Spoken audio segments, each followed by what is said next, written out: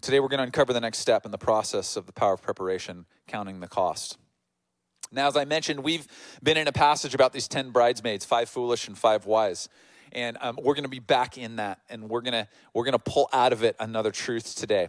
So I'm going to recap. I'm going to read through this very quickly. I'm going to recap a couple things, and then we're going to jump in to 3 simple truths here today. Matthew 25, verse 1 says, the kingdom of heaven will be like 10 bridesmaids who took their lamps and went to meet the bridegroom. The bridesmaids represent you and I figuratively. The bridegroom represents Jesus. So this is a story that Jesus is telling. He's using metaphor. He's using colorful language. He's using this narrative to explain to you and I what it looks like to pursue him in a relationship, what it looks like to go after his kingdom and forsake our little kingdoms. Are you with me this morning? Okay.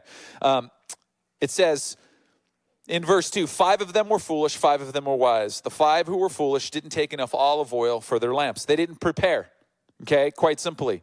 But the other 5 were wise enough to take along extra oil. So foolishness doesn't prepare, wisdom prepares, okay? Turn to somebody and say, don't be a fool. Okay, say, it pays to be wise.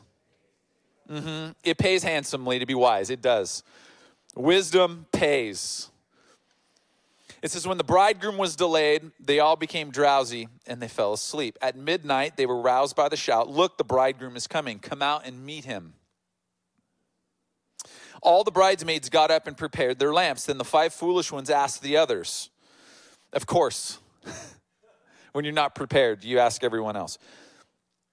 Please give us some of your oil because our lamps are going out. But the others replied, we don't have enough oil for all of us. Go to the shop and buy some for yourselves. What's happening here? I want us to focus on this for a second today. The 5 bridesmaids are saying, the 5 wise bridesmaids are basically saying, hey, listen, we have accounted for all the oil and we've devoted it all to meeting the bridegroom. Let me say that again. We've accounted for all of the oil that we have and what it's going to take. And we've devoted it all for one thing. We've devoted all of our oil for one purpose, and that's to meet the bridegroom. This is important for us to understand. Because what they were saying to the 5 foolish ones was sharing any of this oil is non-negotiable because it may jeopardize our objective. And we've accounted for how much oil we have. And we've devoted it all to one thing. That God today wants to share with us that the oil is representative of our heart. Have we taken into account that God is saying to us, I want all of your hearts devoted to meeting me. I want you to be aware today, family, of the things that are potentially asking you to share your heart in a way that's jeopardizing the moment that you're going to meet Jesus.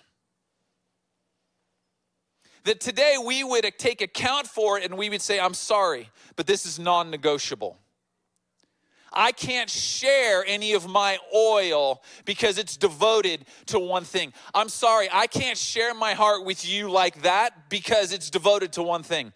I'm sorry, I can't share my heart in bed with you without commitments because it's devoted to one thing. I'm sorry, I can't share my heart with you by doing heroin, by participating in pornography. By stealing. I can't participate with you. Devil, I can't participate with you today and devote any part of my heart that's going to jeopardize me meeting Jesus today. Can someone today let me know if you're ready for me to preach? In verse 10 it says, but while they were gone to buy oil, the bridegroom came. Then those who were ready went in with him to the marriage feast, and the door was locked. Later, when the other 5 bridesmaids returned, they stood outside and they called, Lord, Lord, open the door for us. But he called back, believe me, I don't know you. See, the 5 foolish bridesmaids had not done the work of preparing and accounting for this one thing. Now, it was going to cost them more than I estimate they intended to pay. Sin will always keep you longer than you wanted to stay and will cost you more than you wanted to pay. I think I should repeat that. Sin will always keep you longer than you wanted to stay. It will always cost you more than you wanted to pay. And Jesus says to them, believe me, I don't know you. And he turns, and this is what he's saying to us today, so you too must keep watch. You do not know the day or the hour of my return. So last week we qualified what our big objective was. Today we're going to quantify it by counting the cost. We're going to talk about the simple truths of preparation by counting the cost. By counting the cost, by taking inventory, taking responsibility, and taking accountability. Number one, prep work of counting the cost takes inventory. Let me define counting the cost. If you're a note taker, today you're going to want to take notes. If you're not a note taker, today you're going to want to take notes.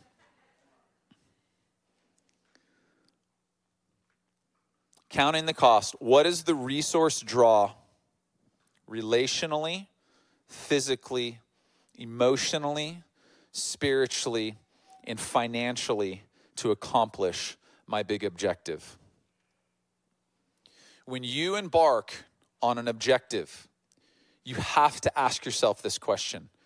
The first one is you got to take inventory. You got to count the cost. What is it going to draw from the resources of my life? Okay? And it's going to draw from every area. There's a cost to completing everything. There's a cost. It's going to cost you time, money, space. Maybe there's equipment you need. Maybe there's a new skill set you need. Maybe it's people. You need a team. Maybe you need a coach or a teacher. Maybe you need education. Maybe you need time to develop that new skill set. But it's going to cost you something. Everything has a cost. I love Luke 14:25. It says, large crowds were traveling with Jesus. These were people that knew about Jesus. Perhaps this morning you know about Jesus. You're part of the large crowd. You're hearing this. You're part of the large crowd. Large crowds were traveling with Jesus. And turning to them, he said, if anyone comes to me and does not hate their father and mother, wife and children, brothers and sisters, yes, even their own life, such a person cannot be my disciple. Wow, what a powerful statement. Now, I want to contextualize this very quickly because this word hate in English means something totally different than what Jesus is talking about here. What he's saying is if you're not willing to walk away from what the cultural norms are, because at the time, the cultural norm was everything rose and fell on generations, on family and generational. Like, so if your family was something, you were that thing, and everything was family-centric. It was about building your own personal kingdom. And Jesus is all about building his Father's kingdom. And he's saying, listen, if you're not willing, if you don't have the ability to give up all the things that the world wants to preach and praise, you're not going to be a disciple of mine. It's going to be very difficult for you because you're going to be trying to live in two worlds. Okay?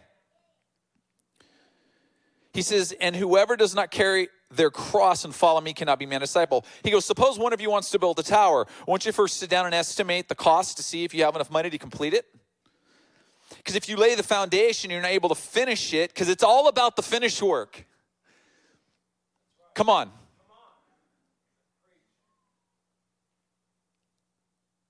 If you're not able to finish it, everyone who sees it will ridicule you, saying, this person began to build and wasn't able to what? Finish. Our goal is your growth. Why? Because I want you to finish well. I don't want you to get drug across the finish line. I want you to see the finish line and be able to sprint through it. You know, to be able to get to the end of the race of your life and go, you know what? If God kept me here another 10, I could do it. I have it in me. Why? Because I have prepared. He's telling the large crowd traveling with him that the finished work of following him is going to cost the full surrender of their entire lives. I want you to know that when you set out on an objective, it's going to draw from every aspect of your life. Whether you plan for it or not. Some of us have made agreements with objectives that even inadvertently are withdrawing resource from those different accounts of our life and putting us into a negative space.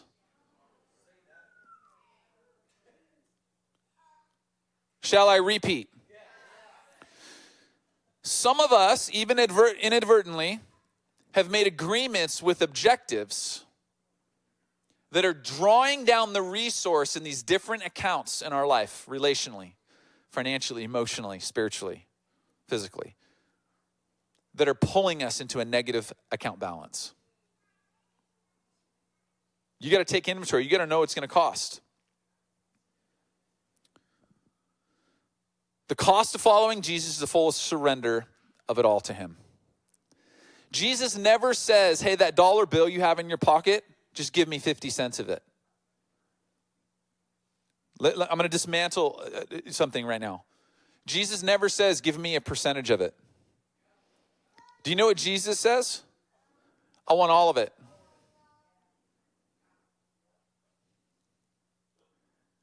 And you know how he proved that? He didn't lop off his hand and nail it to the cross. He pinned his whole self there, didn't he? Why? Because he was saying to us, because sometimes things are better caught than taught. Let me say that again. Sometimes things are better caught than taught. Jesus is showing us that I'm an all-in type of guy. See, I'm going to go all in. Why? Because I'm counting the cost of your life. Do you know the value of your life? It was established that day on that tree. It was an all-in cost. It was priceless. Some of you are questioning the value of your life today. Where do you stand in your surrender? I'm going to ask some questions today. Where do you stand in your surrender? What are you holding on to that you need to give 100% to God? Prep work counts the cost by taking inventory of every area of your life. And it commands a response. Number 2, prep work of counting the cost takes responsibility. Let me define this. Counting the cost by taking responsibility means owning your ability to respond. Response ability. Your ability to respond. The 5 foolish ones asked the others, please give us some of your oil because our lamps are going out. And the others replied, we don't have enough for all of us. Go to the shop and buy some for what? Yourselves. The 5 wise bridesmaids are telling the 5 foolish ones they needed to take personal responsibility. And the foolish ones attempted to shift the responsibility.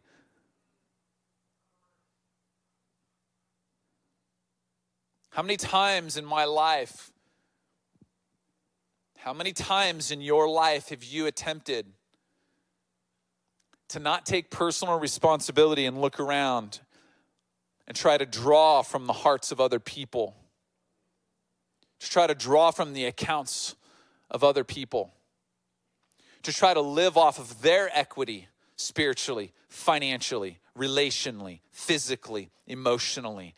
And how many times have I in my life acted like the 5 foolish and attempted to shift the responsibility to someone else? And I want to tell you today that you and I are 100% responsible for ourselves.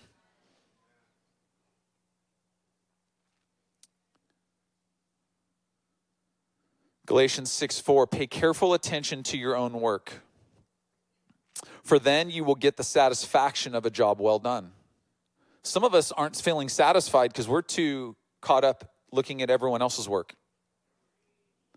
We want to look at everyone else's bank account and relational account and spiritual account. And we walk around depressed and anxious, like, God, I'm not satisfied. It's like, because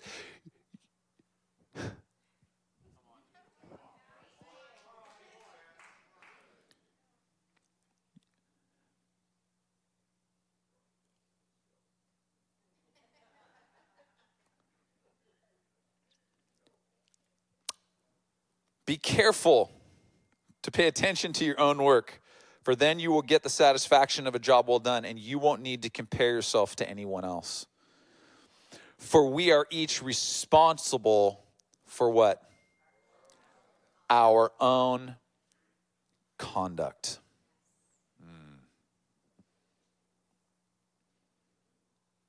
5 foolish bridesmaids had not conducted themselves in a way that they were counting the cost. They hadn't taken personal responsibility. So here's some questions that I'm going to present to you to count the cost of the outcome of your response. All of these questions, by the way, are on our app. You can download our Movement Church app, and I put all these questions in there. What is it taking or not taking? What is taking or not taking personal responsibility going to cost me?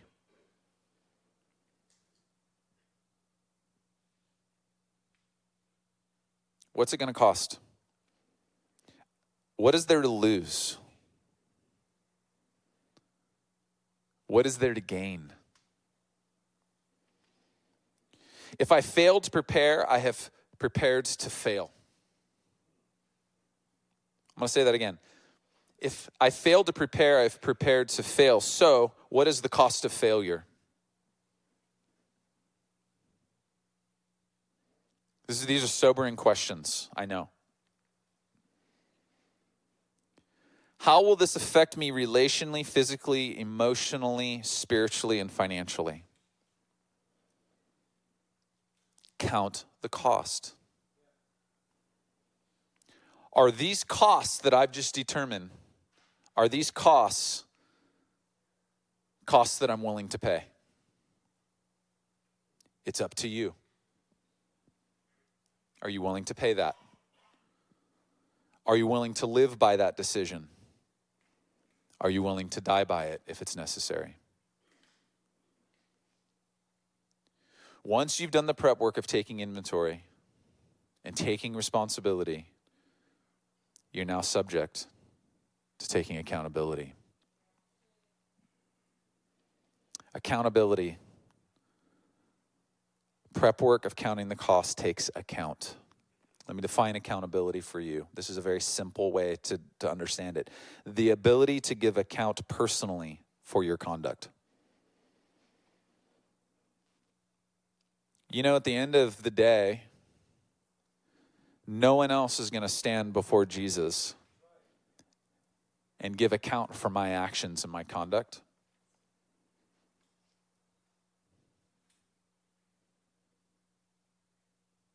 I can't call in witnesses. I can't call my kids in. I can't call my new little baby granddaughter in. She's like next to Jesus. You know, there's like Jesus, and then I think there's my granddaughter. My wife and I are still settling into the whole grandmother, grandfather thing. The prep work of counting the cost by taking account for the consequences of your actions will help you understand the weight of your decisions. I don't think we understand the weight of our decisions sometimes because we haven't counted the cost.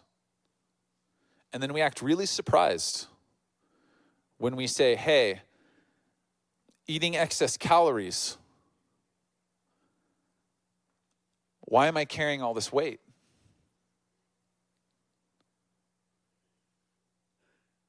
We need, and we're accountable. We're going to have to give account. There's something that I think I say periodically to the people around me, mostly to my kids probably. You're free to choose your actions, but you're not free from the consequences of your actions.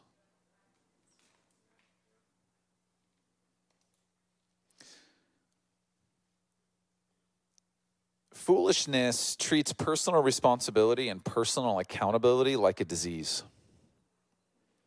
It's with an outright attempt to eradicate them. I feel like this is what we're being pressed with in society right now.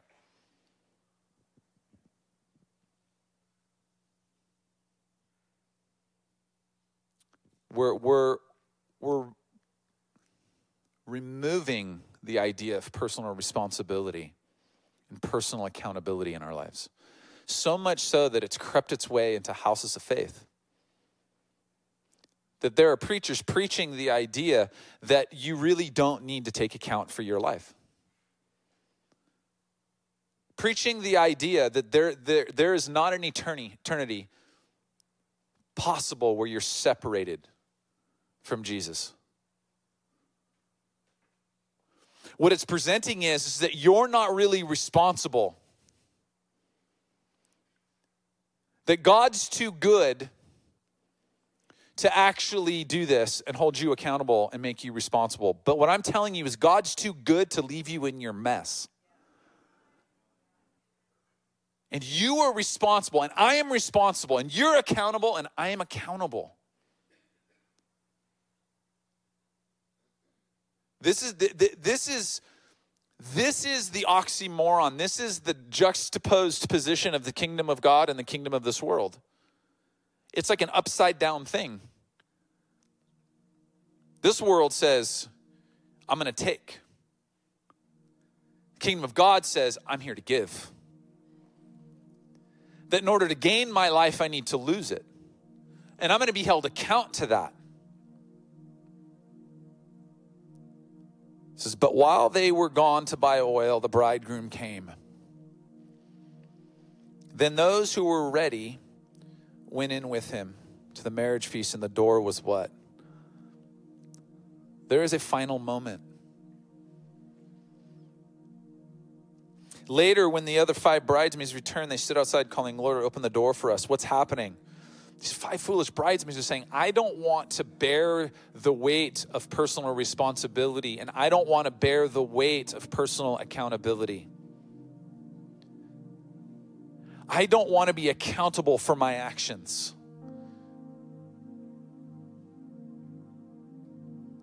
I want to live how I want to live. I don't want to count the costs. And if you're good, God, if you're good, Jesus, you should open the gate for me.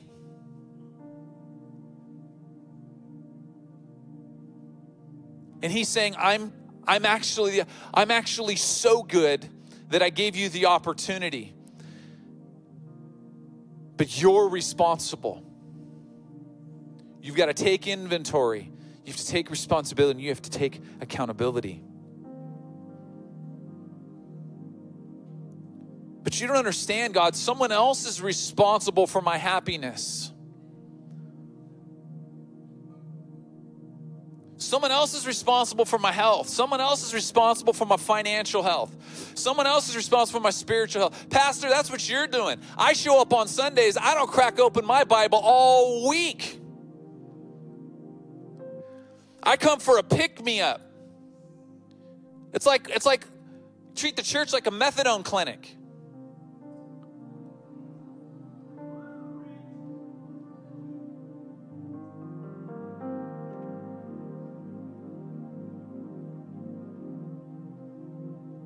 Our goal is your growth. Only you can do the work. Only you can take inventory. Only you can take responsibility. Only you can take accountability. He called back and he says, believe me, I don't know you. So you too must keep watch. You don't know the day or the hour of my return. Ultimately, Jesus is saying,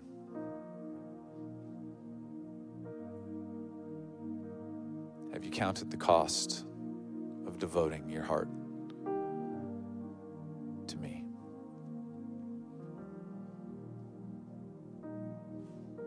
Let's stand.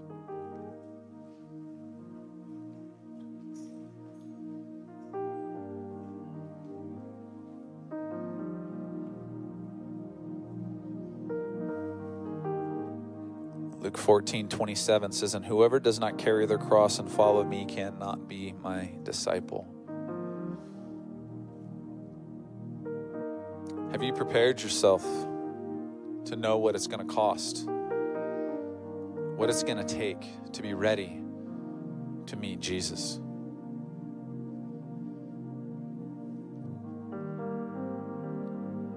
This idea, I get this picture in my head, like we're all accountants, right?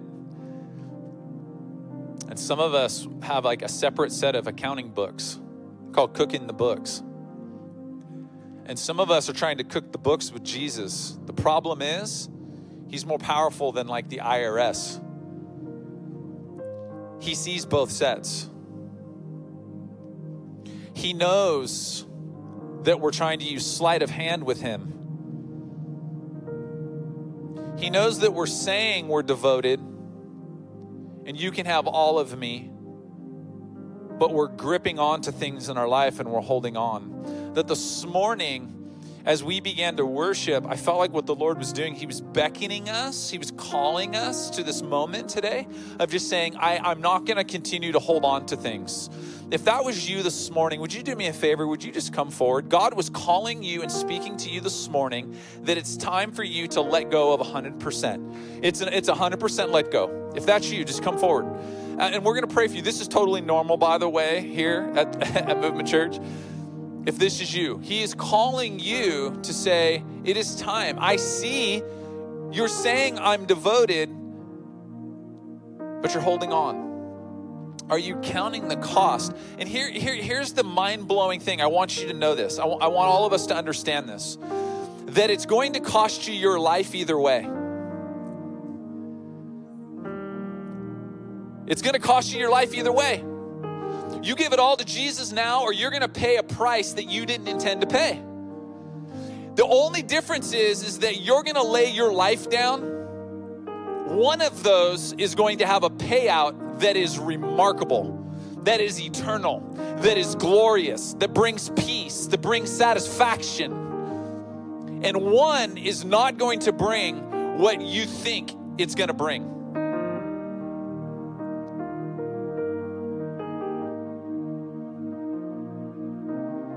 Let's close our eyes.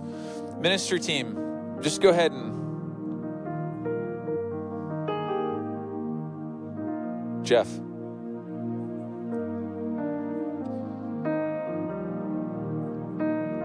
Let me ask you this morning, have you devoted your heart to this one thing this morning? There's only power in preparation if you've counted the cost by taking inventory, responsibility, and accountability. Have you counted the cost of devoting your heart to Jesus here this morning? Do you know what it is that you have to lose? But do you ultimately know what it is that you're going to gain? Come on. Some of you right now are like halfway out of your seat, which is a physical manifestation for where you're at spiritually.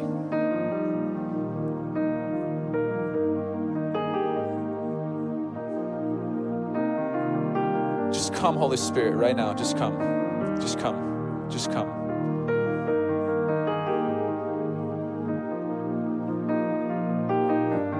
Yeah, come on.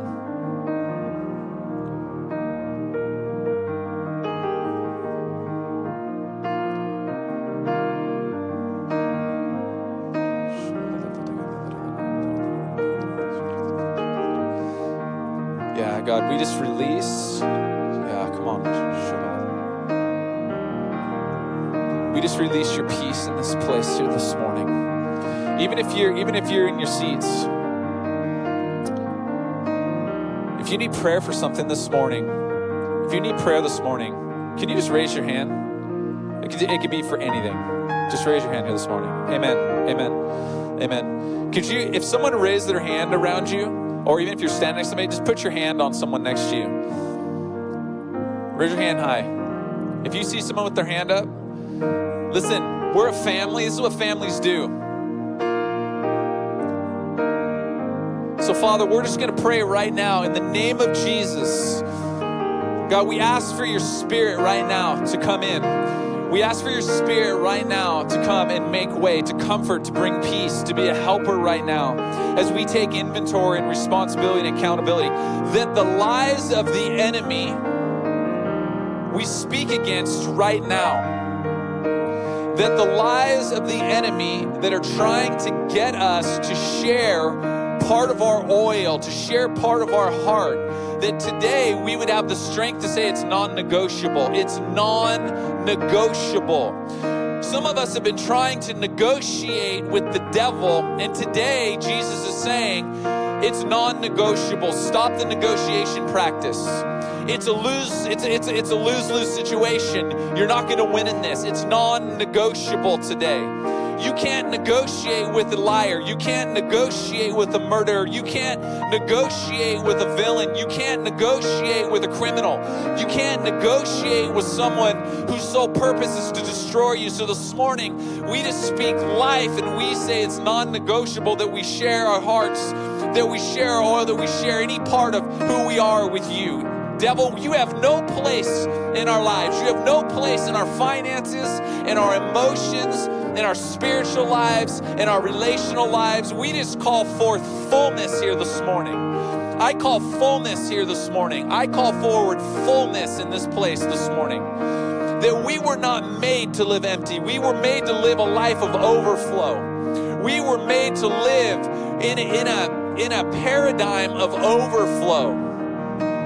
And if we're not there, I want there to be a shift in us today. I feel like God is saying, I want there to be a shift in our mindset. That we're not actually made to live even full, but we're made to live overflowing. We're not made to live half empty or half full. We're made to live in an overflowing paradigm, in a beyond fullness.